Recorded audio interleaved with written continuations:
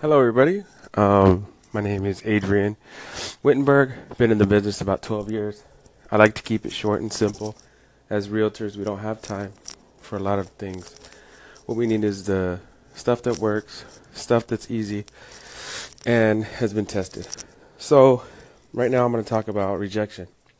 You're going to get rejected, obviously, but how you handle it actually can bring somebody back because other people are handling it the wrong way. The right way to handle rejection: accept it and just say, okay, you build tough skin over time. It's going to happen, and it will happen until the end of your career. The thing is, the better you get at it, the less it happens, obviously. So, at first, you're going to get cussed at maybe. I don't want, realtors have a bad rep, and we have to deal with a lot of people who do this business the wrong way. But you have to stand out. Of course, you have to be professional no matter what. If somebody says, don't call me anymore, just say, all right, have a great day. Take it as, I'm going to have a nice day, and you're not going to have a nice day. Either way, I'll be fine. I'm going to move on, move it to someone else who wants my services. And when you ask for services, ask in a way that, yes, you need their business, but you're not going to kiss their ass for it. You know what I mean? A lot of people will take advantage of realtors because they know we work on commission, and they think we'll do anything and everything to get that commission. So you will come across people who take advantage of you, who will want you to kiss their ass for their business. You don't have to grovel. You do have to be humble, but you don't have to kiss nobody's ass. That's just in any business. You shouldn't have to. Even if you're about to go out of business, you could always start business again, do something else. Don't kiss anyone's ass. All right? Take rejection well, because you're gonna have to get used to it, and you're gonna get better at it. Trust me. So,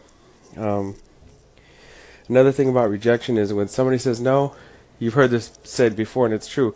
When they say no, it doesn't mean no permanently. It just means not right now.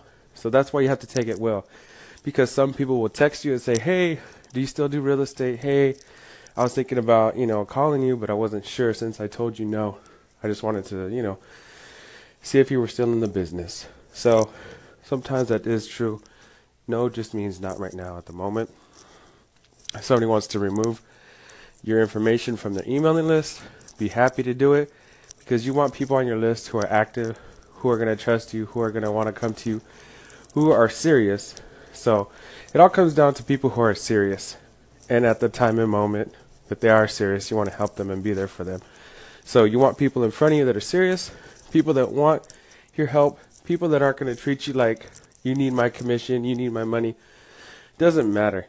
You should never take a less than commission on any transaction just because somebody wants to be cheap about it.